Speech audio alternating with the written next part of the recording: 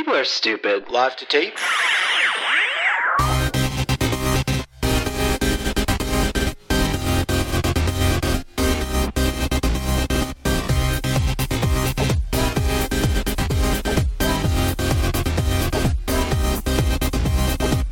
Welcome to Millennial 521. I'm Andrew. I'm Laura. And I'm Pamela. I'm just laughing because I'm reading over the notes that Laura added.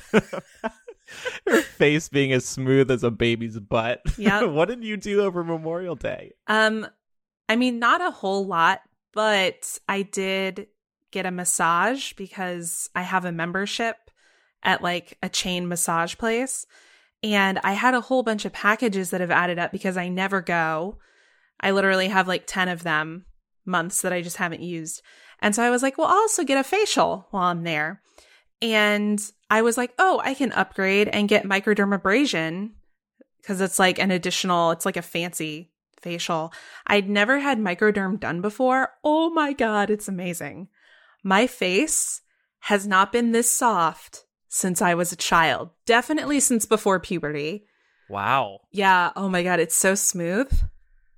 Mark told me, so the other day I made him touch my face and I was like, isn't my face so smooth? And he was like, yeah, it feels like gack. Like, oh my God. And I was that is smooth. I was like, that's the wrong answer. Yeah. What a throwback, though. I was down in Nashville with Pat, and we get down there, we go into the downtown area. I was just in shock over how many of those damn electric scooters are littering every sidewalk in the city. Chicago does not have them yet. At least not to this extent. I guess down in the Loop there might be some, but oh my God, I couldn't believe how they have truly taken over and transformed the city. And so we get drinking, and of course, we decide to ride on them drunk for the first time, which probably was not the best idea, but we ended up spending the whole weekend just scooting around Nashville. We barely did any Ubering in a car, but it is so fun. Have either of you used these yet? No. I can't bring myself to do it because then I feel like all of the complaining I do about how they shouldn't really be available in certain instances is like a moot point, that I'm a hypocrite. Like last year, they had them available at San Diego Comic-Con. Like, Andrew, you've been. Imagine people with electric scooters trying to scoot on sidewalks because they won't go on the street with them when it's already that packed. It's ridiculous. Right. Yeah. Basically, Pam doesn't want to be part of the problem. And Basically, Andrew, yeah. I think all of this talk about scooters is a really convenient distraction from the fact that you just turned 30. So how does it feel?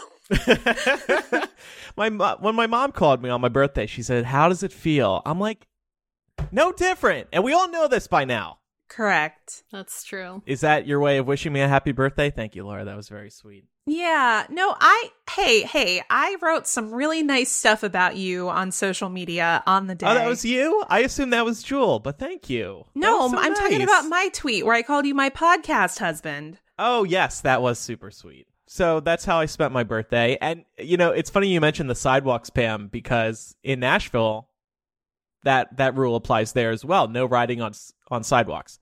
Nobody follows that rule. We were on sidewalks the entire time. Fuck that. I'm not riding a scooter on the street with no seatbelt, no helmet, with faster moving vehicles. Ugh. Right, but those things go way too fast. Like, they can go way too fast for pedestrian walkers. That's my problem. Yes, I was afraid people were going to check me. Like people who really hated Right. the scooters, they were just going to stick their leg out and make me fly. Yeah, it was also kind of weird because somebody had died in Nashville a week earlier on a scooter. They were hit by a car. See, and they were this drunk. is crazy because like 3 weeks ago, we had our first scooter death here in Atlanta. Somebody just ran a stoplight and got hit and died. And I was like, that's another reason. Like, I was driving around the East Atlanta Village the other night, and there were these I can only assume they were tourists because none of them were wearing reflective gear. They were all like running lights and like doing the scooter equivalent of jaywalking across intersections at night. Ooh. And I was like, what is your problem? Yeah. You know what, though? I really have to defend them, though, because they're so fucking fun to fly around on. The wind in your face. You feel freedom. It's more exciting than driving a car. I just kind of wish there was more rule enforcement.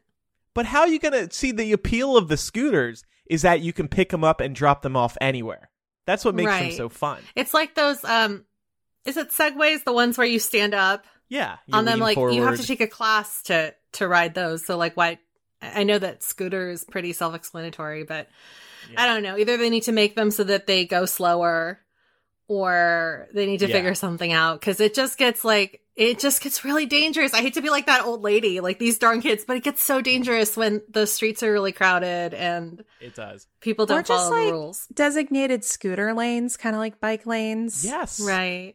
But that would take forever to do. Or like designated drop-off zones, like they have the city bikes in New York City. Right. Yes. Something like that, so they're not just left in the middle of the street. No, I completely agree.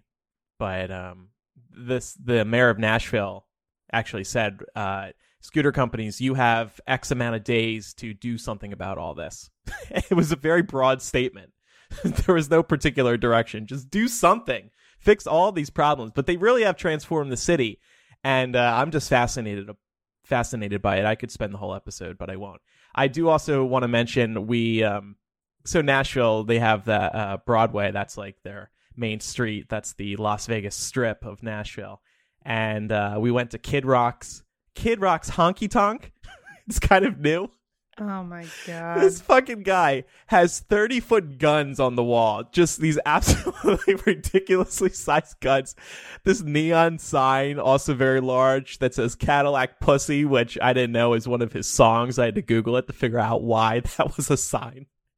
But the band was really good. I was feeling very conflicted. It's like, wow, this guy is very staunch Republican, but I really like the band that he has here. I think that perfectly sort of encapsulates the struggle of being a progressive-minded Southerner.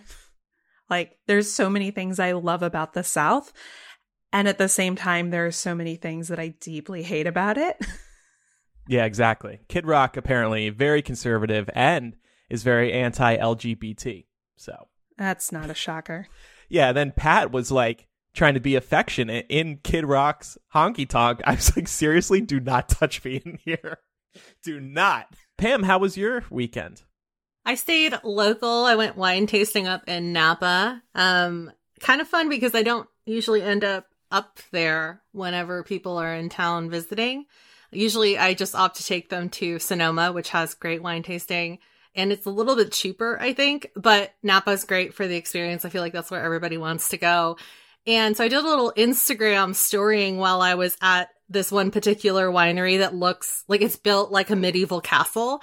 And the reception was not very good when I was doing all of this. So I didn't like tag the place or anything. And all of a sudden I started getting all these text messages and Instagram direct messages of people asking if I had taken a surprise trip to Italy, because it didn't look like California.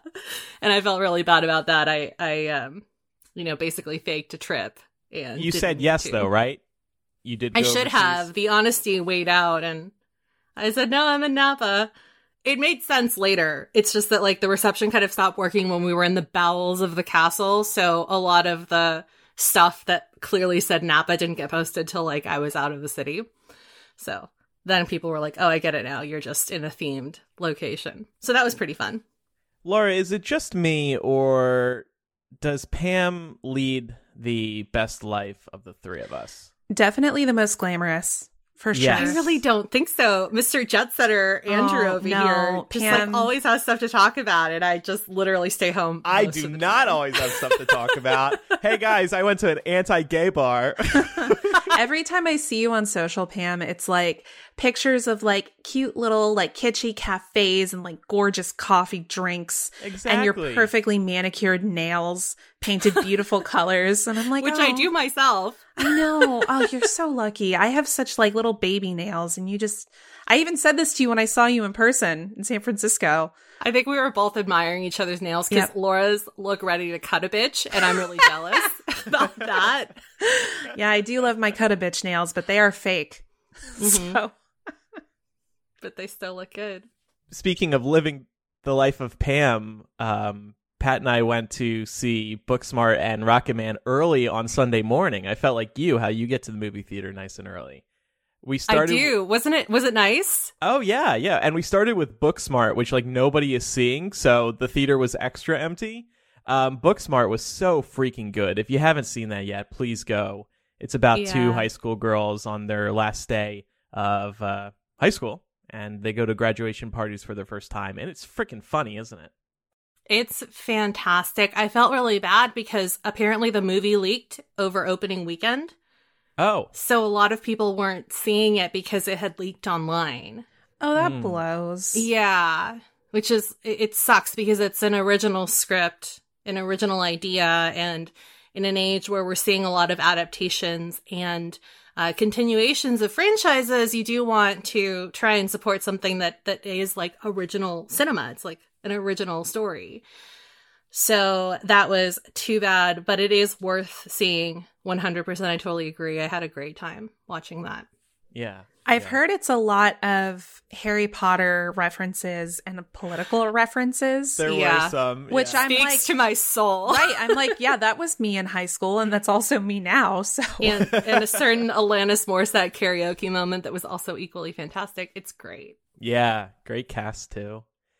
We also saw Rocket Man, and I was really impressed by that. I've been an Elton John fan, and it wasn't totally what I was expecting.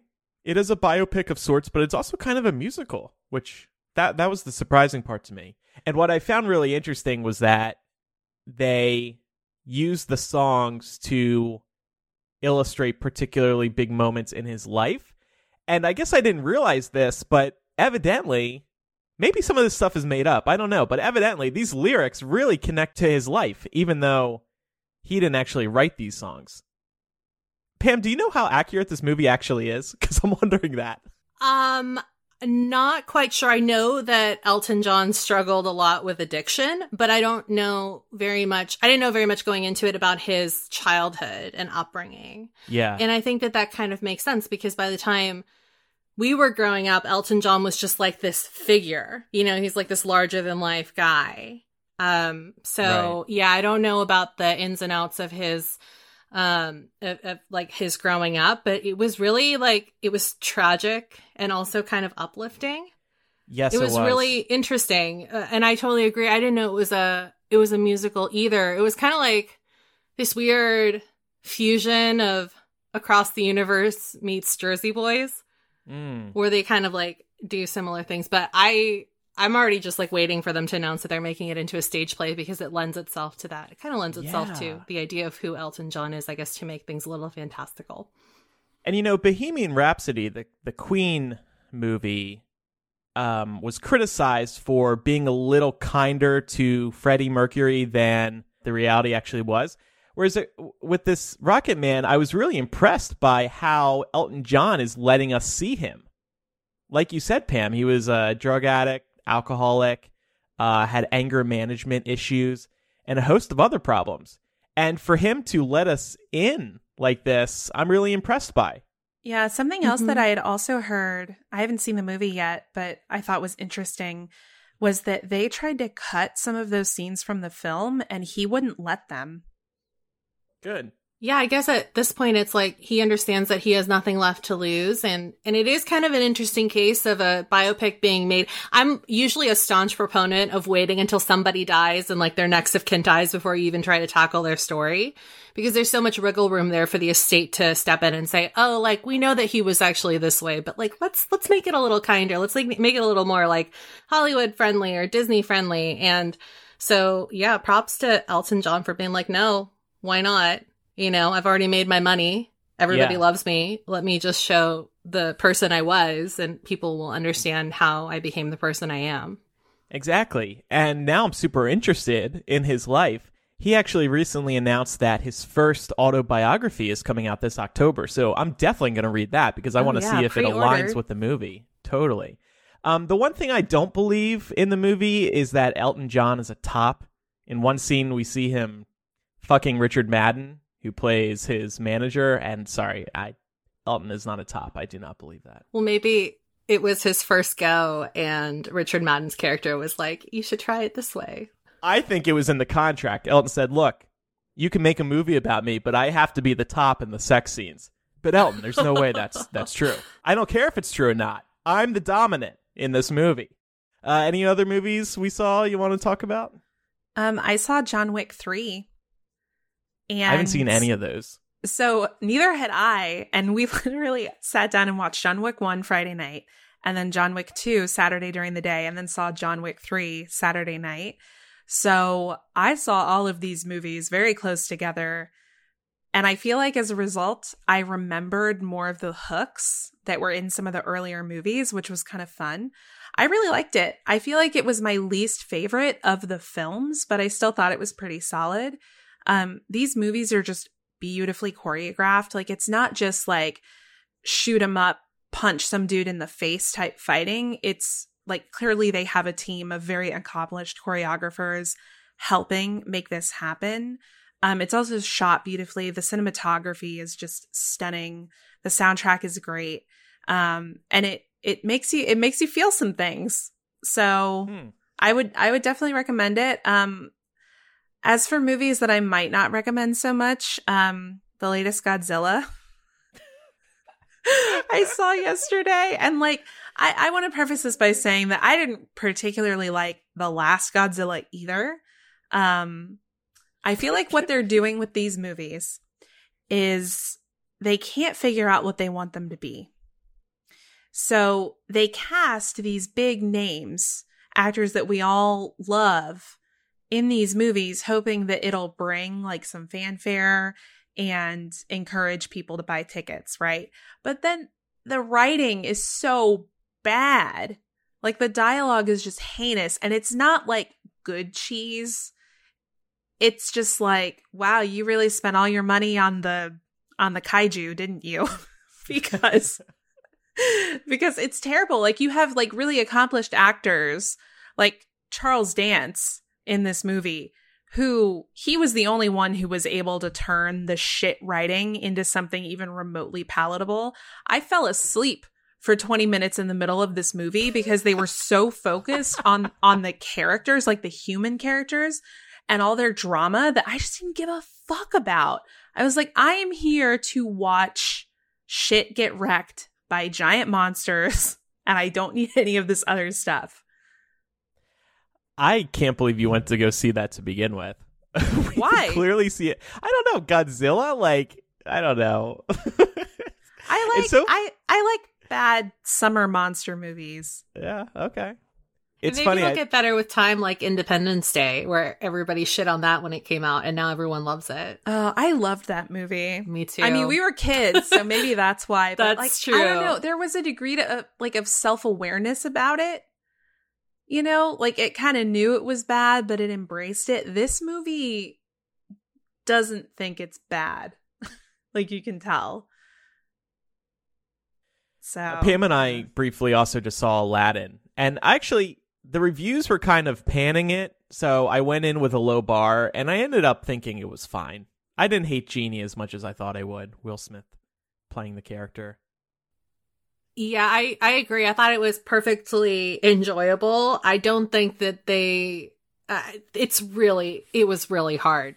You know, it was going to be really hard for them to get raving reviews on it. Yeah. But I think it was fun. I really appreciated the Bollywood elements, and the choreography and the costuming was beautiful. And yeah, it was really sweet. You can definitely put it on your list of things to watch when it comes out on DVD if you don't want to go to the movies. But it was fun for a night out. Yeah. One of Hypable's writers, Nassim, said it's better than the animated movie, and she wrote a whole article about why. Ooh, I'm like, Nassim, bold opinion. Yeah.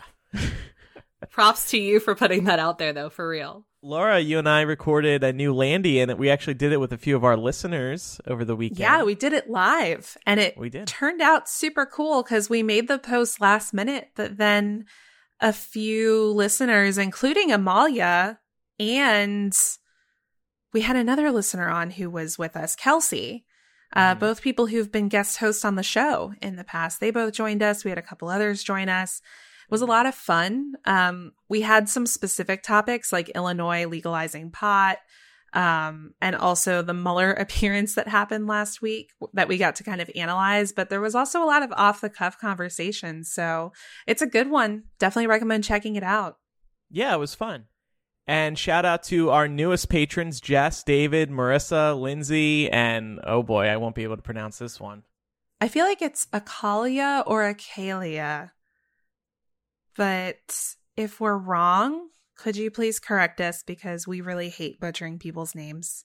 A shout out to both of you, Akalia and Akalia. And some news, if you go to our Patreon right now, patreon.com/millennial, you will see there is a limited time benefit. That is the handwritten letter.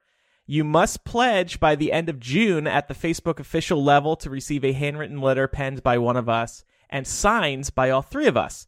Again, the end of June is the cutoff date. So pledge now at the Facebook official level if you do want that. Things are rocking and rolling there. We have some emails and some news to get to as we catch up on the past couple of weeks. But first, a sponsor. That's right. We wanted to hear a quick word from Rothy's. Rothy's is the company making insanely stylish and comfortable flats from recycled water bottles. Looking at their over 1,000 nearly perfect reviews, it's no surprise they're becoming one of the most gotta have 'em brands. I love my Rothy's, which I've had for a little over a year now for any occasion. I wear them to work, out for drinks, running through unexpected rainstorms, and pretty much anything every day. These things are so stylish, sustainable, comfortable, and machine washable. No, really, all of these bonuses in just one pair of shoes. They really are the perfect flats for life on the go. Pam, you have a pair of Rothy's, right? I do. And it's funny you mentioned the washing feature because I literally just tossed mine in the wash this morning. I did that the other day too. Yeah, they look brand new. I mean, after being in Napa and traipsing through the vineyards, they were looking a little dusty. So pop them in the wash and now they look black as the darkest night, which is how I like my flats. And your coffee. Yes, that is very true. Rothy's come in a wide range of colors and patterns, and they're available in 4 different silhouettes. Plus, they're constantly launching new styles, so you're guaranteed to find a pair. And you won't sacrifice comfort for fashion with these. One Yahoo editor recently called them the most comfortable flats I've ever owned. Rothy's are manufactured in a zero-waste factory, and they're shipped directly in the shoebox, so no unnecessary packaging. Plus, Rothy's has diverted over 25 million water bottles from landfills. Check out all the amazing styles available right now at rothys.com/MILL. Go to rothys.com, that's ROTHYS.com/MILL to get your new favorite flats. Comfort, style, and sustainability. These are the shoes you've been waiting for. Head to rothys.com/MILL today. We have some good emails this week. We'll start with a confessional. Hi guys, I'm having a tough night and could use your advice. What do you do when your roommate repeatedly talks about you behind your back while you're both home? I get too anxious when I start to hear it happen. Not eavesdropping, but our place is far from noise-proof. And tend to put headphones in but hear enough to pretty much guarantee that she's talking negatively about me. I feel like it's a situation so petty that I would only sound petty by confronting her about it, but it makes me feel so anxious in my own place. I'll caveat that I am moving out soon, so there's an end date here regardless, but not sure how to deal in the meantime. Thanks for taking the time. Ugh, that sucks. Yeah. I know. I think it depends on how you see the relationship after you live together. Like, I definitely had a roommate once. She wasn't really like talking shit about me. She was just doing shitty things. And they were kind of deliberate. And it got to the point where I was like, whatever, I'm not going to see this bitch again. So I'm not even going to worry about trying to salvage anything. I don't care. But I mean, I've also had situations in the past where like I lived with really close friends and we had maybe some tensions flare up and I did care about preserving those relationships and thankfully I was able to. So I think that's kind of the deciding factor for me. I don't know, Andrew, Pam, what would you do? That's hard.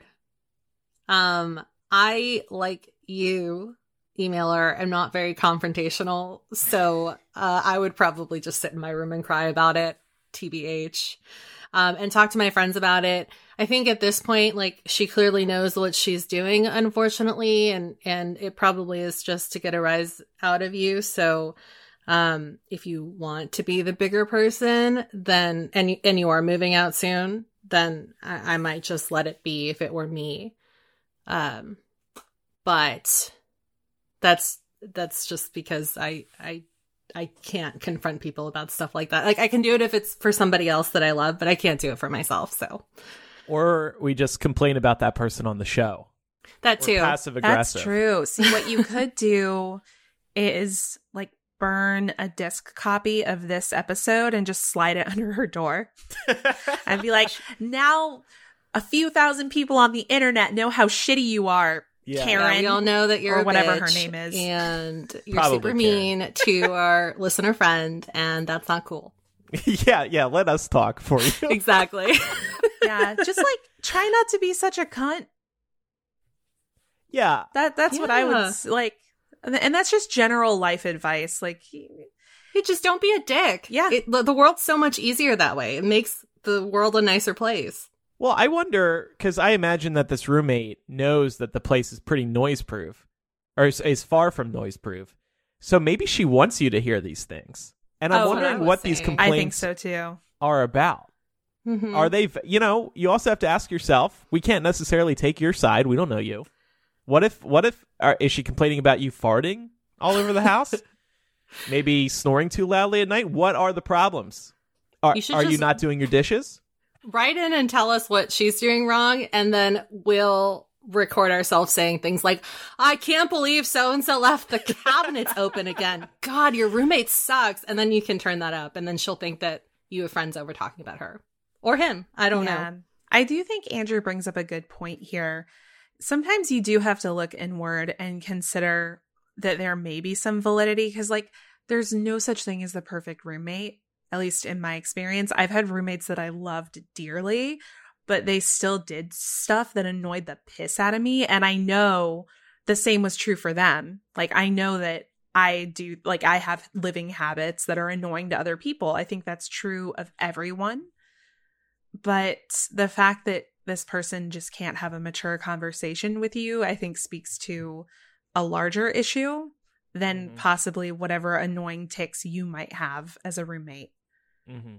And take it as a learning experience going into the next place you're renting, if you're renting with roommates again, and, maybe talk to those people about the problem that you had, which is lack of communication, clearly, and see if you guys can't just come to an agreement that if it ever gets to a point where somebody's doing something that bothers them, they should just be upfront about it, because nobody's happy living this way, clearly. So, speaking of confrontation, Laura, this email, I dedicate this one to you. This is something you can change. We're going to make it public on the show, though. It's from Scott. I've been listening to the show for years and love it. One of my favorite recent things has been a permanent recommendation section. However, I often find myself forgetting what was discussed the second the episode ends. So my suggestion is add the details of the recommendation to the show notes. Just a brief summary so we can go back and see. For example, one of the recent recs was for an LGBT novel that sounded interesting, but I don't remember the name of it or even what episode it was recommended. So Laura, I think, because Laura writes the show notes, I don't agree with Scott about details, but just like the 3 items in the show notes from now on. Yeah, that's doable. Just make sure they're listed in the doc. They are listed. Are you telling us we don't list our recommendations in the doc? Sometimes there's like not a lot of context for what the thing is. And you know what? That's fair. Yeah. And when I'm writing show notes, usually the day after the show, and I'm trying to like live my life, I can't go researching people's things for them. So, Yeah. You give me a little, I'll give you a little, and Scott will be happy.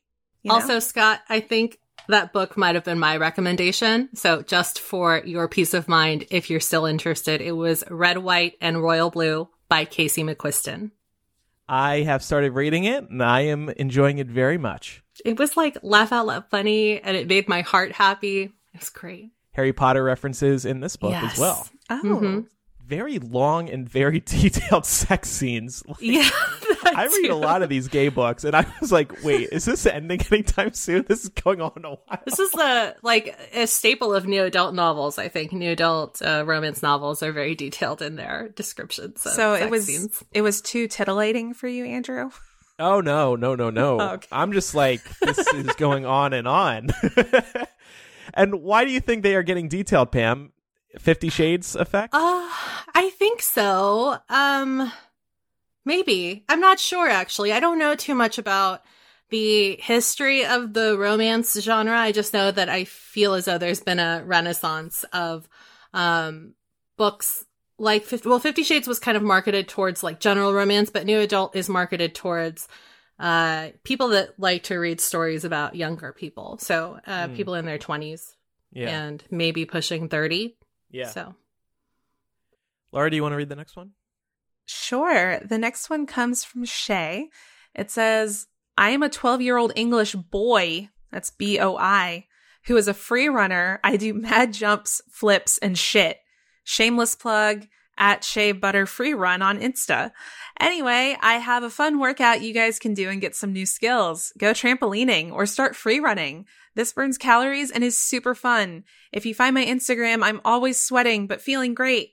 Give it a go and let me know how you guys get on. Please read this on the show. I'm a big fan and it would be so cool and make me so happy. Bye, bitch. This is some 12-year-old. I fucking love this. Me too. I looked at his Instagram, and yeah, his whole Instagram is just him doing this free running and these mad jumps and flips and shit. Can you explain like what free running is? I Googled it because I didn't know either. You're basically just running up and down objects out and about. Like parkour. Whatever, yeah, like whatever obstacles you can find, you are going to conquer them. That's the impression I'm getting. Like he's jumping up and down. Sounds empowering. Rocks. Man, this email just made my day. Like, I do mad jumps, flips, and shit.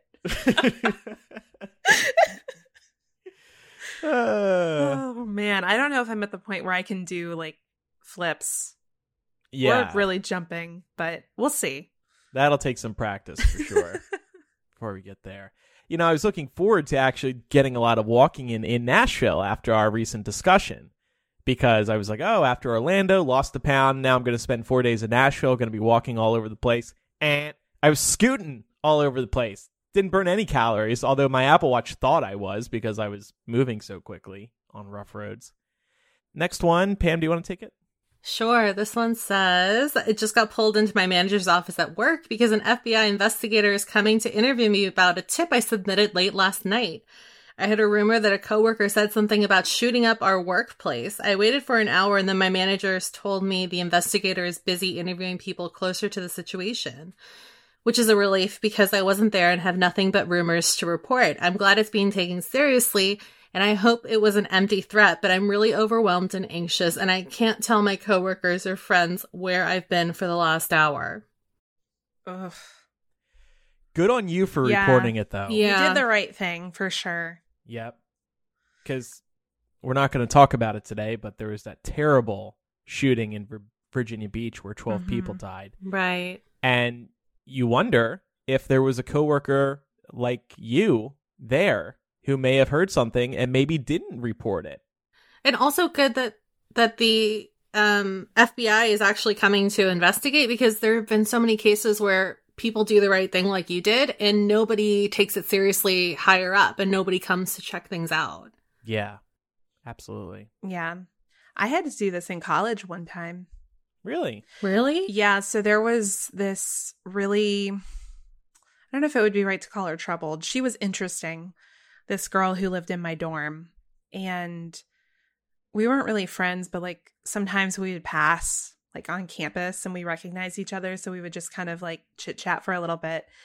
And one day she looked really stressed and I was like, well, are you okay? What's going on? And she was like, oh, I just want to kill one professor and 10 students. And I was like, what? Oh, that my God. Is oddly specific. And so I reported it because I was like, I mean, I don't think in my heart of hearts that she meant it that way, but I feel like I have to tell somebody. And it ended up being a totally empty threat. It was just like something terrible said out of frustration. But it's definitely a scary thing to be put in that position because on the one hand, you're like, oh God, I don't want to like possibly piss this person off or like think about how awkward it'll be if like they found out you're the one who reported them. And then it ends up being like totally baseless. It was just like an off the cuff comment. But at the end of the day, like if somebody's getting specific enough that they're threatening to like shoot a place up or kill specific people, you're doing the right thing by saying something, no matter how uncomfortable it is. And the last email. Pam, can you do it? I'm making a social media post on our channels right now. Sure. This one comes from Anna, who says, as the mom of a child with a name from Harry Potter, I felt I needed to respond to your fandom name baby discussion last week. My daughter's name is very unusual, and people either immediately ask, like in Harry Potter, or stare at me blankly. It's actually a very good way to immediately find out a great deal about a stranger. Now, this daughter is my second child, and I thought for a very long time about whether or not to use this name. The issues you talked about in the episode, teasing in school, anger at me later, etc., were all things I considered. But when it came down to it, I named her after a character I deeply admire from a book series that consumed a decade of my childhood. A book series that shaped who I am now. Some people name their children after relatives or friends. My first child is named after my grandmother. Other children's names are picked randomly because their parents like the sound of the name or the meaning of the word. I'm proud to have named my child after a character who is a strong female role model, a true heroine filled with strength and intelligence. But I also gave my daughter a very ordinary middle name, thinking she can go by her middle name when she's older if she wishes. It's funny how a child embodies a name as they grow up. I can't imagine her being named anything else now. It wouldn't fit. Her personality is not at all like the book character, and now the name is just her. She's still young, only 4, so the future will tell how she feels about the name in coming years. I'll have her write in with her opinion if you are still podcasting in 10 years. I hope you are. That would be so cute, actually. That would be. Oh. Laura tried to guess the name, but she guessed wrong. I did. Oh, it's not Hermione? It was. It is.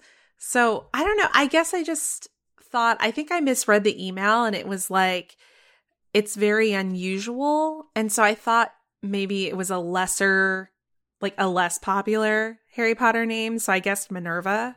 Oh, that would actually be really cute, though. Yeah. Mm-hmm. But Hermione's a pretty name. Yeah. This is really sweet, Anna. Mm-hmm. Thank you for sharing this with us. I'll judge people less now when they use character names. Well, I feel like in Anna's case, though, it sounds like, she waited until the books were complete to choose to name her child that. Yeah. That's true. Which was one of the points that we brought up. Yeah. But Hermione, I don't think she was going to go bad anyway. No. So she was pretty safe. And also, it's not like she named her daughter Expecto Patronum or something, like how people are naming their daughters Khaleesi, and Khaleesi's a title. It's not really a name. Expecto Patronum. Expecto Patronum. Commit Expecto Patronum. Expecto could be kind of that name rolls off the tongue nicely, but not Expecto Patronum. Expecto. It'd be funny to name a kid Expelliarmus because of how that spell works. So you say it and they have to come to you. You mean Accio? Yeah. Or no, but doesn't... Oh no, Expelliarmus disarms. My bad. Yeah. You're right, Accio. You can Expelliarmus them to their room and then they would be gone from your presence. Accio here. Accio. You can't Accio live things, Mom. How many times do I have to tell you? Well, on Fantastic Beasts, you can.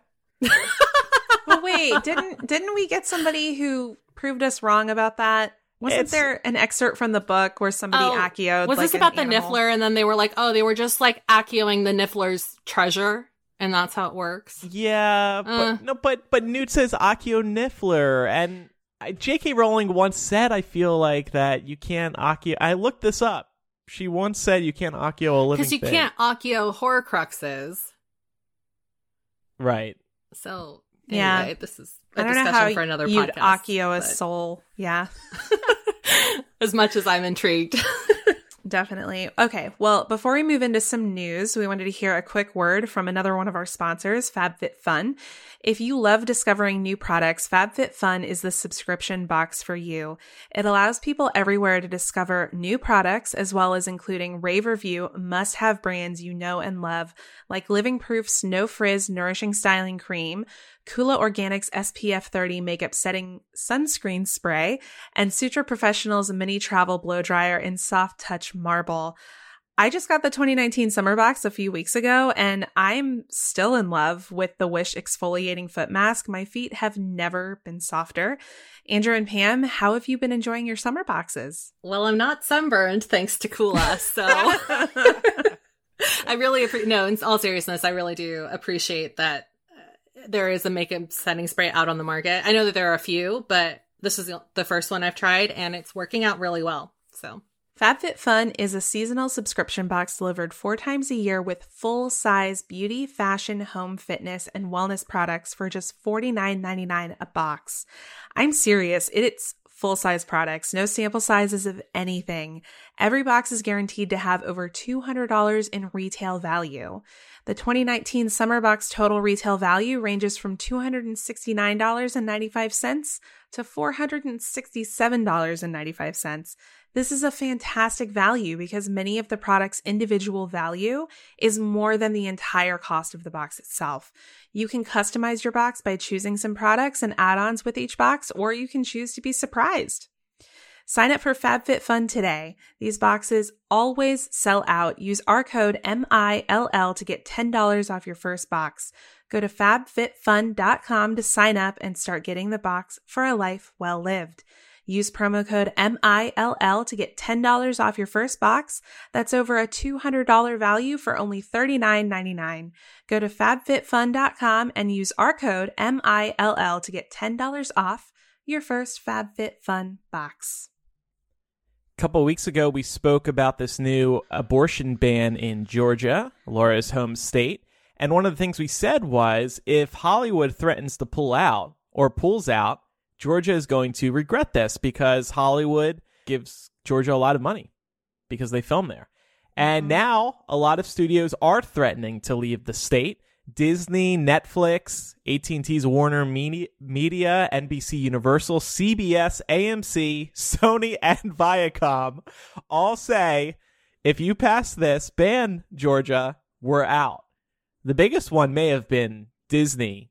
CEO Bob Iger said that they are not pleased with this ban, and this would be a huge deal if the ban becomes law and Disney does pull out. Because get this, so of course Disney has filmed a ton of big movies there: Black Panther, Captain America: Civil War, Avengers: Infinity War. Those productions helped Georgia bring in close to $2.7 billion in direct spending in the state in 2017. So there is a lot of money on the line for the state of Georgia. Mm-hmm. And I think this might stop Georgia. Do you think so, Laura? I don't know. I mean, it did help before when Georgia was trying to pass a very draconian bill that would restrict the rights and freedoms of LGBT people, and Hollywood threatened to pull out before from that. So it worked then. So I think it's certainly, I'm glad to see that they're putting their money where their mouth is, because I know that, it's much cheaper for them to film and they get tons of tax breaks for doing that here. Right. But at the end of the day, I don't know. I don't know if Georgia Republicans are going to be willing to have to defend themselves from their opponents who are going to point out that clearly, income and money is more important to them than the sanctity of life. So, yeah, I mean, that's an interesting question that they're going to have to face, isn't it? Because if they do decide to, roll back on this, or at least not make it quite as restrictive as it is now, how do they defend themselves from that? It's like, okay, so if we put enough money on the table, then you're willing to pony up on women's reproductive rights. Yeah. But also imagine the backlash they're going to face from all of these people that are going to be out of jobs. I think Well, Andrew, both you and I have been to Florida. I mean, not Florida, Alabama on set visits, right? Not Atlanta. Alabama, Atlanta. God, I don't even know where my head's at. Anyway, we've both been to Atlanta on set visits, and I'm sure that you've met people too that are working on these movies that say, oh yeah, I live here, 9 months out of the year, or I permanently moved here because the industry's relocating here and there's so much opportunity for work. All those people are going to leave. Absolutely. Yep. And on the flip side of that, though, you got to think some other states might be looking at the situation and being like, oh shit, this is our chance to woo Hollywood. Or Vancouver is a huge filming spot too. Maybe everybody takes all their stuff up to Canada. Yeah. I feel like they need another southern state. Better filming conditions year round. Yeah, maybe. I feel like a lot of these big budget stuff, I know that The Walking Dead films outside, but I think most of these other places are just looking for huge indoor studios to film in. So as long as you have the space for that, I don't think there's any reason why they can't find wide open space other places. Yeah, it would be a bummer too, because we have so many just people here who are aspiring actors or filmmakers, and the amount of opportunity that's cropped up in the Atlanta area over the last decade is substantial.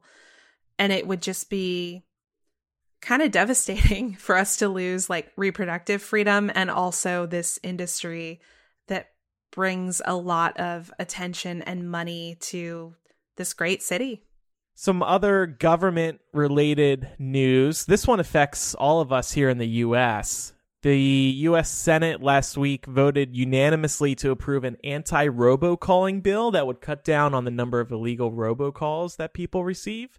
It's called the Traced Act, and it increases penalties for robocalls, provides authorities with more time to act, promotes the adoption of call authentication and blocking tools, establishes an interagency group for exploring additional scam call deterrence, and clears the way for criminal prosecution of robocallers. So this is a pretty big deal. And I wanted to bring this up. John Oliver actually highlighted this a few months ago, but it's happening to me daily. Are you guys getting these robocalls daily these days? Oh, yes. So bad. It's I awful. do not answer my phone anymore if it's an unknown number. And the tricky part is, and I feel like this is why it really escalated, the robocallers somehow figured out how to spoof phone numbers that are in your area code. So you think it's a local person calling, so you naturally answer. But we all caught on to that eventually. So when robocallers call, or when you suspect a robocaller is calling, do you two answer or what? I have a hard time not answering because I have so many friends who live abroad that it's hard for me to tell if what I'm getting is a robocall or if it's genuinely an international call. I have friends in Costa Rica, of course, but Argentina, Malta, Western Europe. So it makes it kind of difficult. The other day I got a call from Russia and I wasn't sure because I knew a friend of mine had been traveling over there recently, and I was like, oh, I don't remember if he's back yet. And I answered it, and it was just a robocall in Chinese. Oh. So I was like, damn it. But yeah, that makes it tough. Yeah. I don't answer. Actually, I set it up so that I have everybody that I actually know and talk to on a regular basis down as a favorite contact. And then I just leave my phone on Do Not Disturb for everything else. No, I'm serious because I believe you. It's just it's such a pain in the ass. Well, I have good news for you. Apple just announced today that in iOS 13, there's going to be a feature that sends unknown callers directly to voicemail. Perfect. So basically what you're doing, but you don't need to have Do Not Disturb on. Amazing. Yeah. That's great. This issue has gotten so bad. It's unbelievable. And we'll see if this bill actually changes anything. I would think that these robocallers have it figured out where they can't get caught doing it. But yeah, to be honest, I'm more concerned about some of the scams that are happening. There's a really common one here, and I'm not sure if it's nationwide, but where they'll call and tell you there's like a warrant out for your arrest, and it'll be a real person on the phone telling you like there's a warrant out for your arrest. You have to go get like a money order and bring it and meet us here and give it to us, or else we're gonna like take your kids away, or you know, something equally heinous like that. And to people who just aren't as well informed, they manage to find the thing that will scare them into not thinking rationally, so that they like take out this money and give it to this random individual. It's to the point where like local police departments here have started telling people like, hey, if you get one of those calls, tell them to meet you in like the local police precinct parking lot, and we'll be happy to help you with them, you know? Yeah. So I don't know if this is happening across the country, but it is. So it's especially bad because the people that tend to fall for this the most, I think, are older people. Yep. And I've also heard that they're getting so sophisticated. Sometimes they'll say, we have your child, and then they'll play a recording that actually sounds like this person's kid. Whoa. Yeah. That's fucked up. Uh-huh. And then that person will be like, oh, okay, I'll send you the money, right? You know, because you don't want anything to happen to the person that you love. And I don't know if I think it's okay. Cause like if I was there, I would have known it. So my mom's a banker, and she has told me multiple times that people come in and they're like, I just transferred all this money because, so this person called me and said they had my kid. Turns out it was a scam. Is there anything you can do? Usually not, because the money's already gone, so they can try, but it's kind of a shot in the dark. But recently, this little old lady came in, and the reason they were able to stop it is because she was still on the phone with the scammer. Oh. So she, like, one of the people that was working with my mom took the phone away and said, don't call again, and hung up. And the lady got really scared. She was like, I just sent the money. I don't know if they're really going to kill so-and-so. And so they were like, what? So they were able to stop it because she had literally just sent it like maybe 5 minutes ago. And so it hadn't actually moved. But after it's gone, it's gone.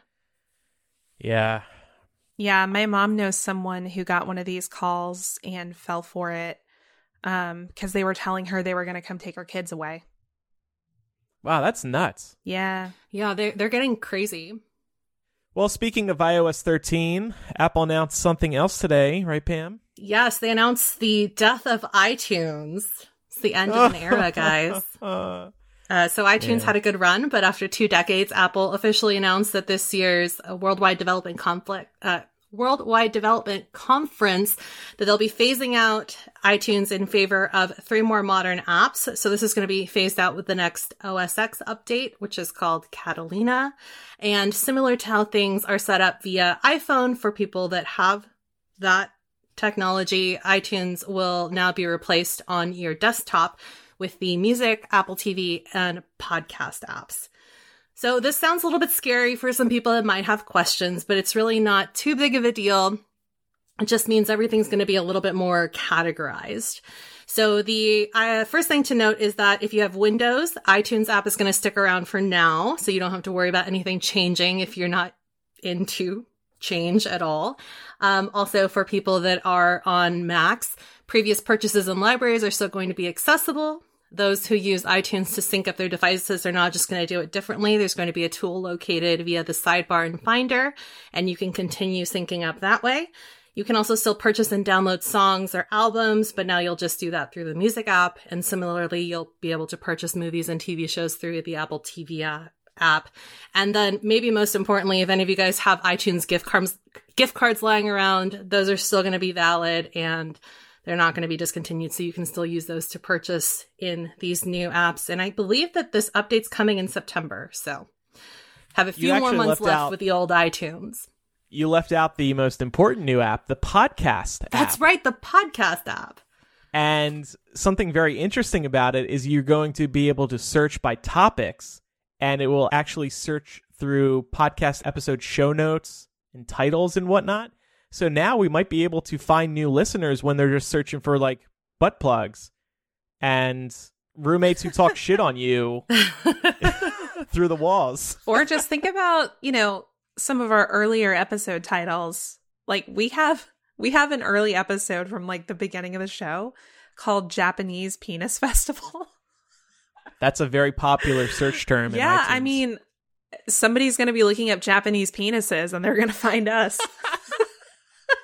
So yeah, this is the end of an era. iTunes, we've all used it forever. Actually, I was watching this Worldwide Developers Conference keynote, and they brought up the classic phrase, rip, mix, burn. I think that was the big iTunes tagline back in the day. We used it to make CDs. Yeah. Now my MacBook Air doesn't even have a CD DVD drive. Right. But iTunes is really...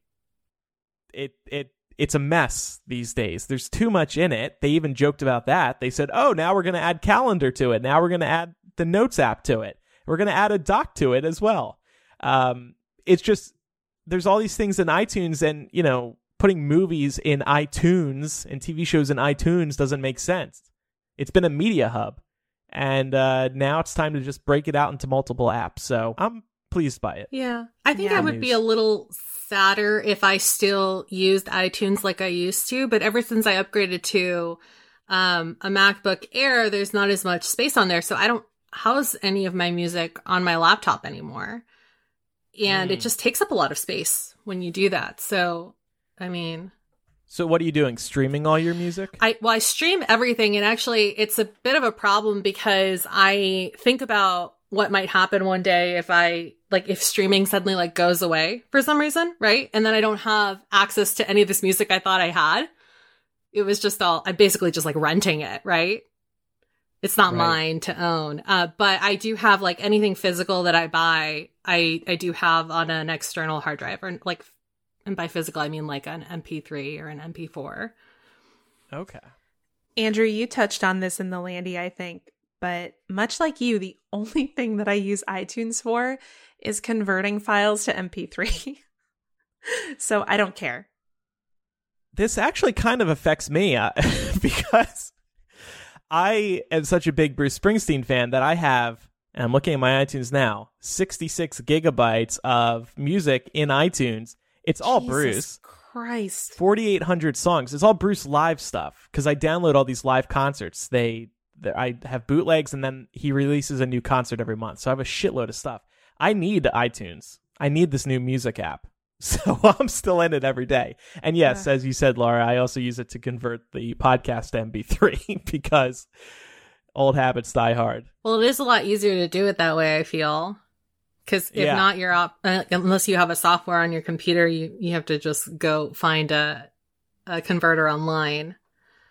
Right, So. and I just love the simple settings that I need in there. I could do it in Adobe Audition, but I have to set up the settings one time. Can't even be bothered to do that. Well, moving on to some darker news. I don't know how up you guys are on all the Everest news that happened over our break. There was a picture that you probably saw. It's gone viral of a couple hundred people standing in line to try and get to the summit of Everest, like they're at fucking Disney World or something. The reason for that is that Nepal issued a record 381 permits for climbers to scale Mount Everest this year. That is a record because normally they've been much more restrictive about it in the past. However, it's become such a cash cow that a lot of people who shouldn't be climbing Everest are now climbing it. And to illustrate that point, 11 people have died climbing Everest just in the month of May. Only in the month of May. And to put that in perspective, the last super deadly climbing season, 14 people died in the whole season. 11 people died in the month of May. So just to kind of illustrate how physically taxing this is, even if you're super fit and you've gone through years of training, which is really what you need to be able to do something like this, you have to first of all stop and stay the night in 4 separate camps on your way up the mountain because you have to acclimate to thinner air because there's less oxygen up there.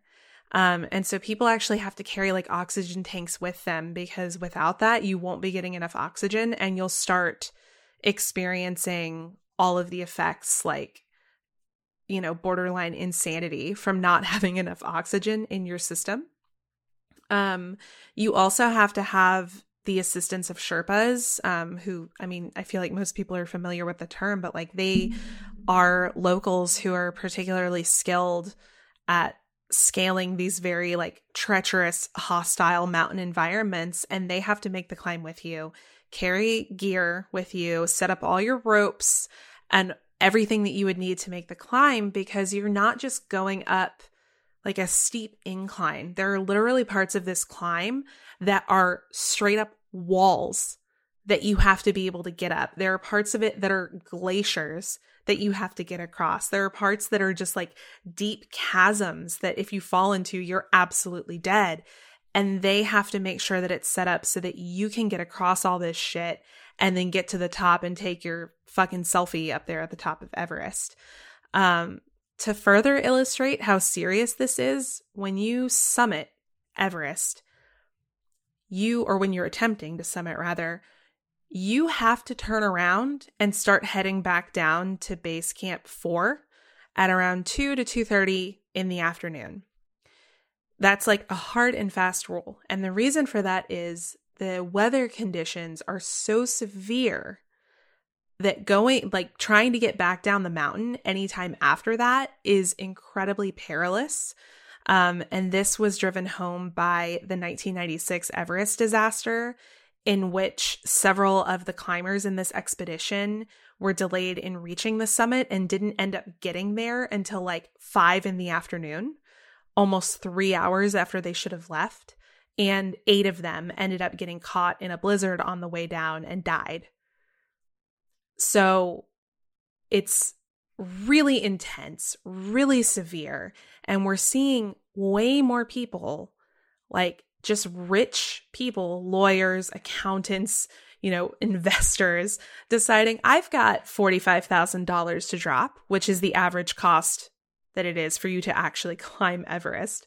I'm going to make some poor Sherpa haul my unfit ass up the side of this mountain so that I can just stand at the top of it and take a quick picture.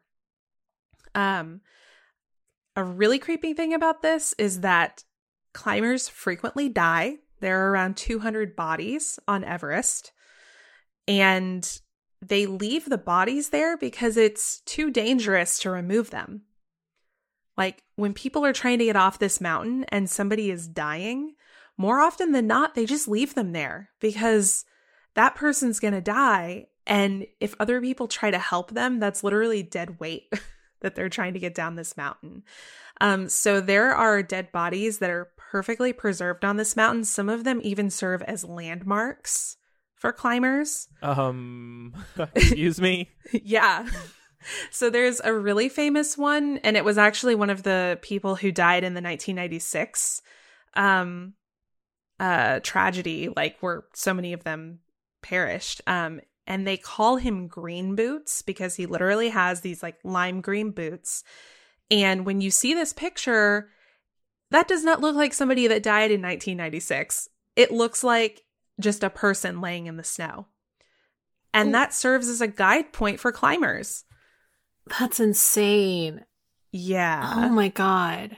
Can I say though, Laura, you keep kind of like brushing off climbing Everest as, oh, just a thing to do to take a selfie. This is something that people, they work towards their whole life. Well, I don't think we should kind of, scoff at the idea of it. No, I'm not scoffing at the idea of it. I'm scoffing at the people who are not adequately trained and have no business being up there. There are climbers who have literally, as you said, Andrew, spent their whole lives training for this. And that's fine. I think that's awesome. It's impressive. Actually, the gentleman who took that picture that so many of us have seen online over the last couple of weeks, he holds the world record for summiting Everest the most times. And he's somebody who is able to be up there. But you're looking at like the average age of people who've died in the month of May is like 50. Like, I'm sorry, if you're middle-aged and you're not trained to do this, this is not a fucking hike.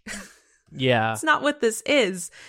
It's 29,000 feet above sea level. You have no interest or you have no reason in being up there. The other thing that's a problem about this is with the increased tourism that's happening, there is so much garbage in all of the base camps on Everest. So people are just leaving their shit there because, I mean, you know, understandably, like if you're facing that kind of harsh condition, you're probably not going to be thinking twice about dropping something on the ground because you just want to get the fuck out of there, probably. Yeah. So we have preserved bodies and also preserved trash. Lovely. Yes. Yeah. But the really freaky thing about this is with climate change, of course, the snow and ice is starting to melt, which is raising another problem in that they're finding more dead bodies that were buried beneath all of that snow and ice. And those bodies are starting to surface now, perfectly preserved. So more landmarks. You know, a YouTuber has considered doing this before, I'm sure. Oh my God. I'm positive. Think of all the money I could make. Right, exactly. And I think that's the thing. It's like for so many of these people, it's when I say like they're going up there to take a selfie, that's what it is to them. It's like Disney World. It's like Universal Studios. Yeah. But they're not considering everything that they have to do to get to that selfie. Do you still need to get a doctor's note for this? Because wasn't that the case before? That you needed to have a doctor sign off? I don't know about that. So I can't imagine that a doctor would sign off on like a not physically fit 55-year-old person climbing Everest. I read that Nepal is going to crack down on who they give these permits to. They're going to add. They're thinking about doing this. I don't think this has been put into effect yet, but they're going to make it more difficult to actually get one of these permits. So Joe Schmo can't show up one day on a whim and be like, yeah, fuck, I'll climb it. Why not? You're going to have to prove that you're capable of doing it. So that sounds like a good idea, right? Yeah, well, the only reason they're doing it is because they've gotten so much negative publicity about this. Yeah. I mean, clearly they had to know that issuing 381 permits for this, considering the fact the climbing season's incredibly short. Like there's only like 2 to 3 weeks out of the year where the mountain is viable to climb. Yeah.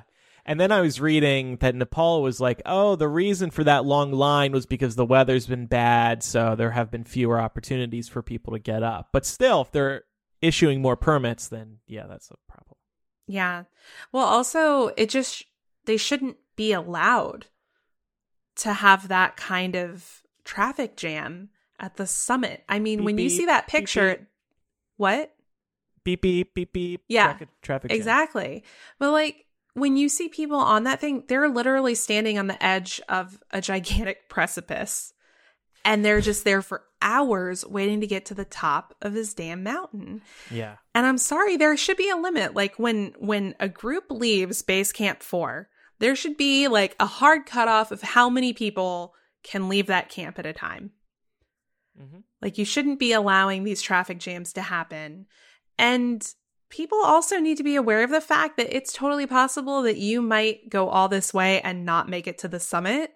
Because the only way that you'll make it to the summit is if you risk your life, you know? I didn't know the average cost to climb Everest is $45,000. I'm out right there. I'd rather buy a Tesla. Well, that's the thing. It's like, why would I, I'm not an experienced climber. I totally understand why somebody who's trained their whole life to do this would spend that amount of money on it. Yeah. But like, if you're just a rich, middle-aged person... Why would you do this? Yeah. What are some extreme activities that we would all participate in? I said skydiving. That's like the only one I can think of too. I wouldn't even do that. I am not an extreme activity participant.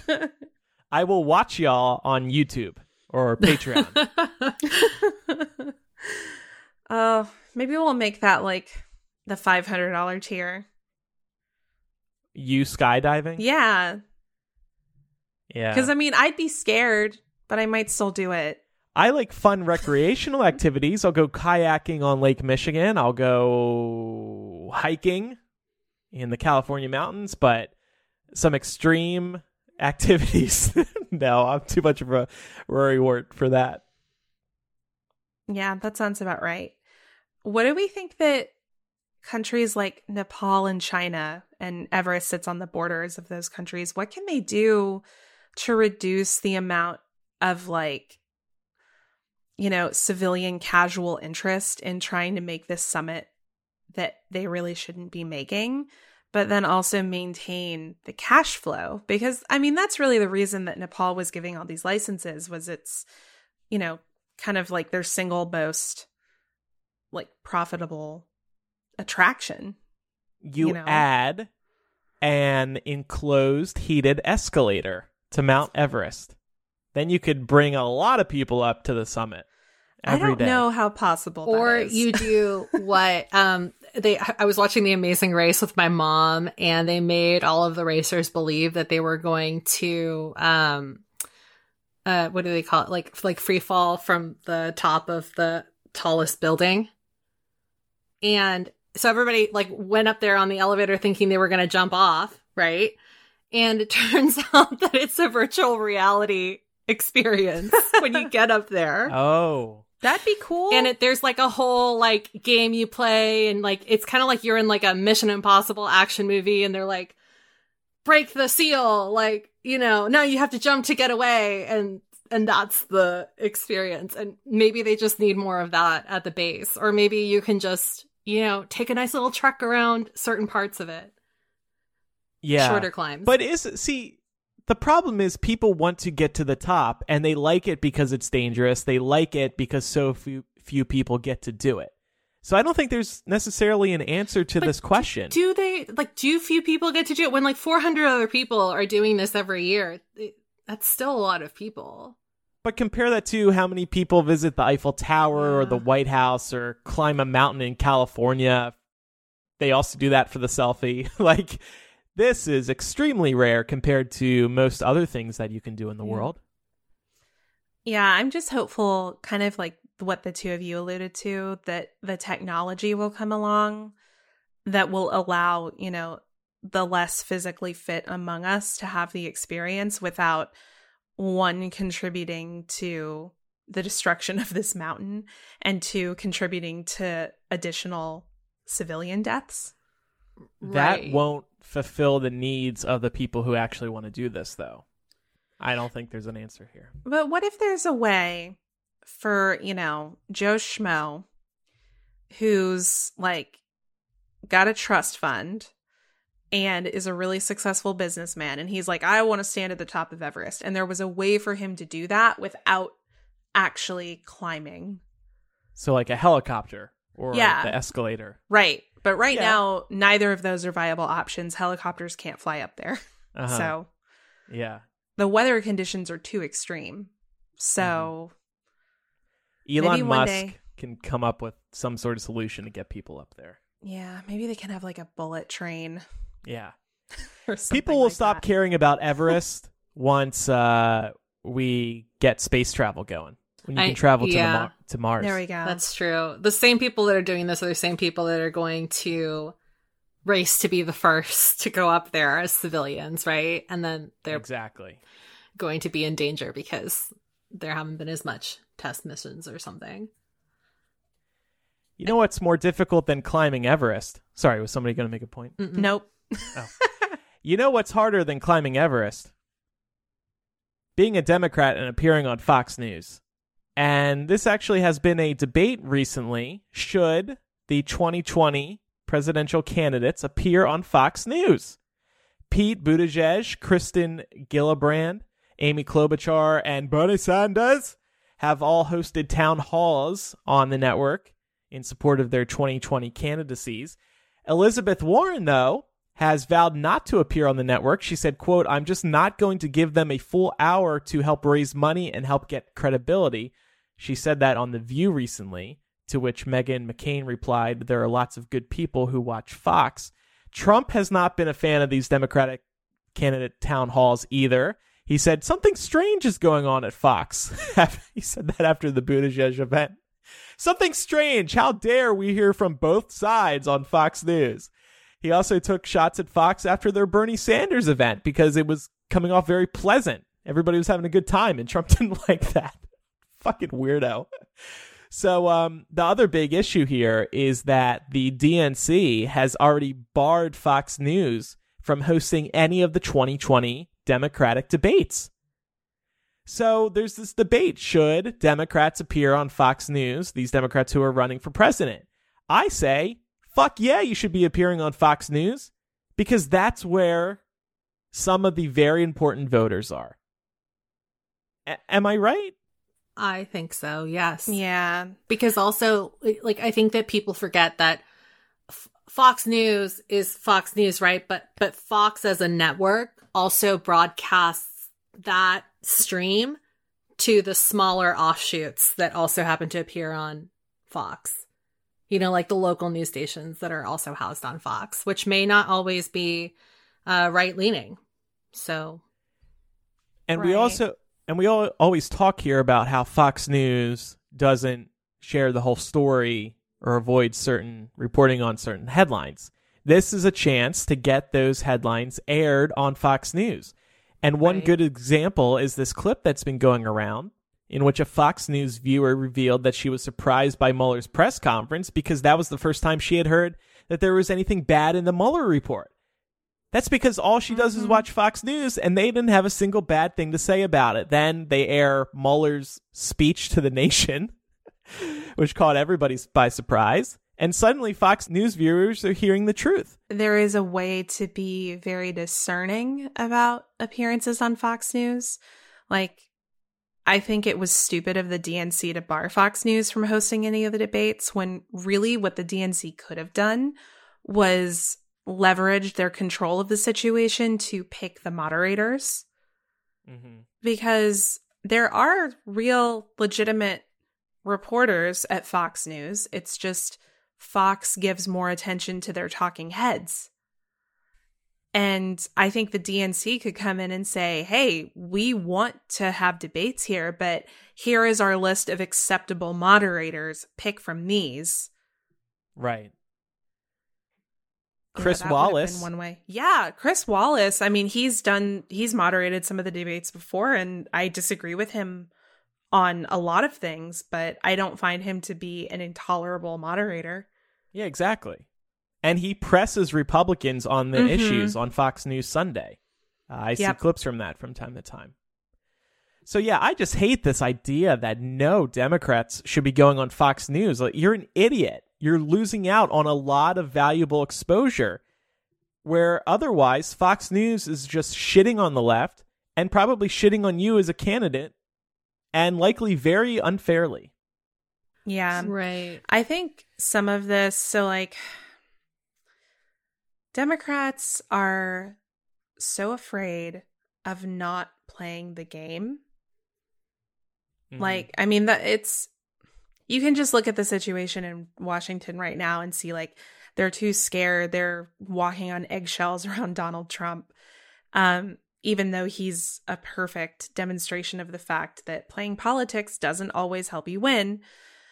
So I could definitely see the Democrats being very selective and strategizing here in terms of saying like, okay, somebody like an Elizabeth Warren, I think she raises a good point, which is that Elizabeth Warren gets the same kind of vitriol from Fox News viewers that somebody like Hillary Clinton gets. And I think she's right that her appearing on Fox News would be a feeding frenzy because they're predisposed to hate her. But these other candidates that a lot of these Fox News viewers probably have very little context for don't have that problem. So I can definitely see the Democratic Party having an organized plan to put these lesser-known candidates out in the water and get them to start talking about Democratic policies and initiatives so that they're more normalized by the time we have more cohesion around who our candidate, or at least our serious candidates, are going to be. So I can see that being part of the equation. I wish that they weren't still in that, like, I feel like that's a very pre-2016 mindset And like there are no rules anymore. Yeah. And I wish they would recognize that. Do what you got to do to increase your chances of winning. Suck it up.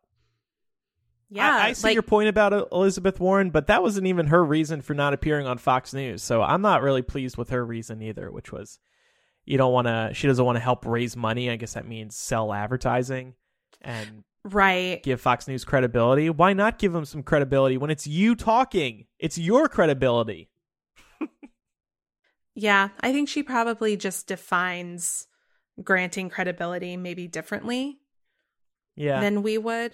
But yeah, I definitely think that it's a strategy. I do not think it's an accident that the only people who are making appearances are the people who are pretty likely not to get nominated. So true. That is true. Although, something kind of crazy happened when we were driving back from Nashville. We were charging the vehicle and we're walking around while it's charging, and I'm wearing my Boot Edge shirt. It says Boot Edge really big on it. And a middle-aged woman and her mother are walking towards us, and the grandmother says, "Oh, look at that cute dog." And the middle-aged woman goes, "Oh, I was too distracted by that Pete Buttigieg shirt." And I'm like, "Wow, you know Pete Buttigieg? That's cool." That is awesome. I mean, I can see it. He has a lot of like middle class, blue collar appeal to him. So I can definitely see that. All right. Well, we have one more sponsor this week. They're a new sponsor, and I think they're going to resonate with our audience. Chances are you already know them, The New Yorker. We talk frequently here about the importance of great journalism. The New Yorker represents the best writing in America today. Both online and in print, The New Yorker covers a full range of topics, including politics, news, pop culture, international affairs, climate change, and the environment. And what's different about The New Yorker is they write beautifully. And that's because of their brilliant writers. Take Ronan Farrow, who has written breaking news on Harvey Weinstein and Les Moonves. His writing has changed the entertainment industry forever. Then there's people like Janelle Cobb, a staff writer and professor of journalism at Columbia who writes frequently about race, politics, history, and culture. The New Yorker takes deep dives into the topics that matter, and if you want to support great journalism, we highly recommend subscribing. And we got a deal for you. You can get 12 weeks of The New Yorker for just $6, plus you'll receive the New Yorker tote bag.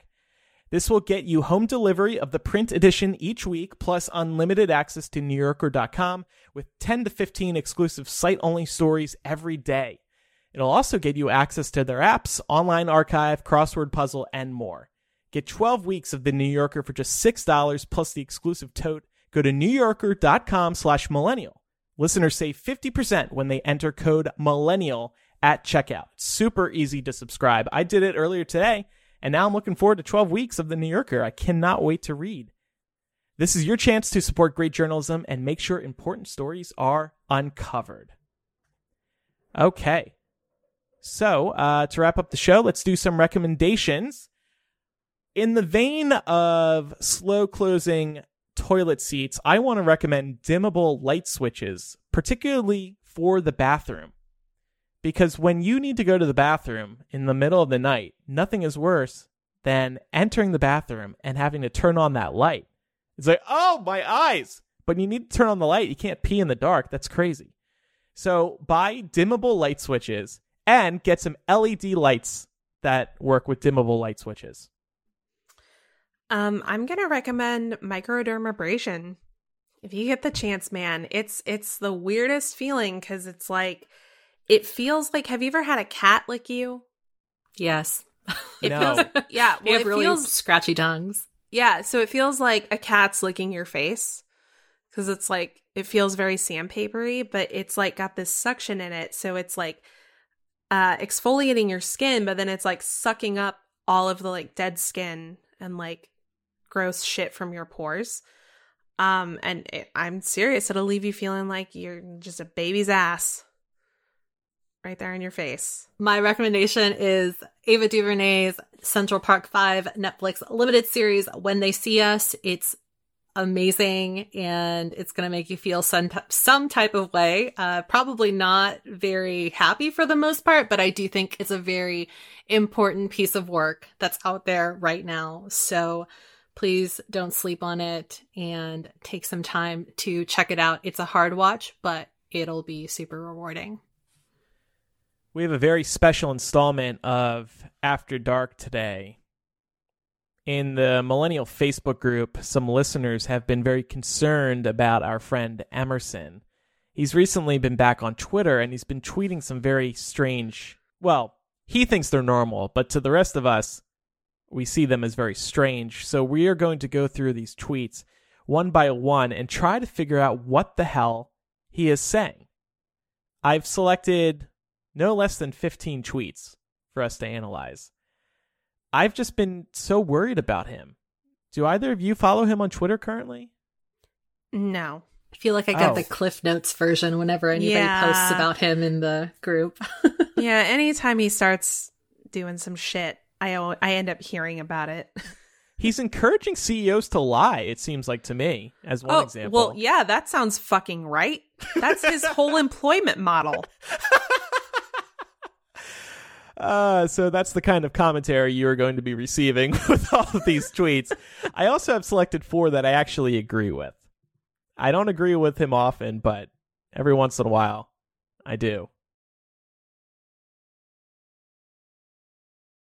Anyway, that is going to be in this week's installment of After Dark, which is available at patreon.com/millennial. You also get benefits like Face to Face, which we did over the weekend, breaking news, and Hashing It Out.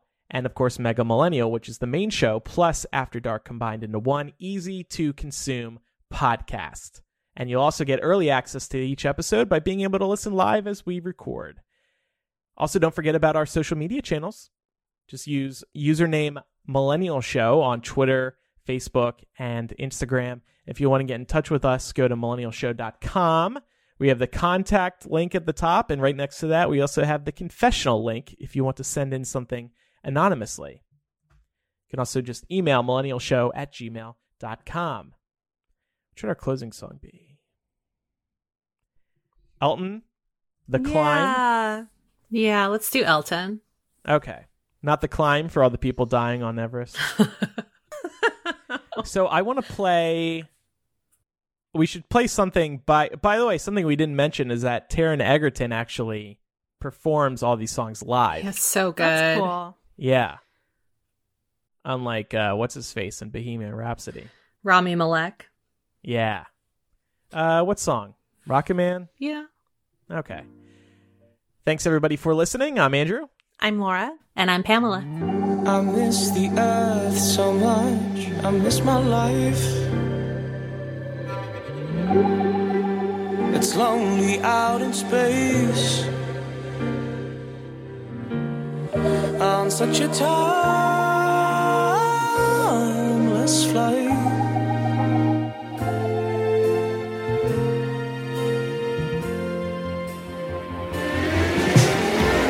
And I think it's gonna be a long, long time till touchdown brings me round again to find I'm not the man they think I am at home. Oh no, no, no, I'm a rocket man.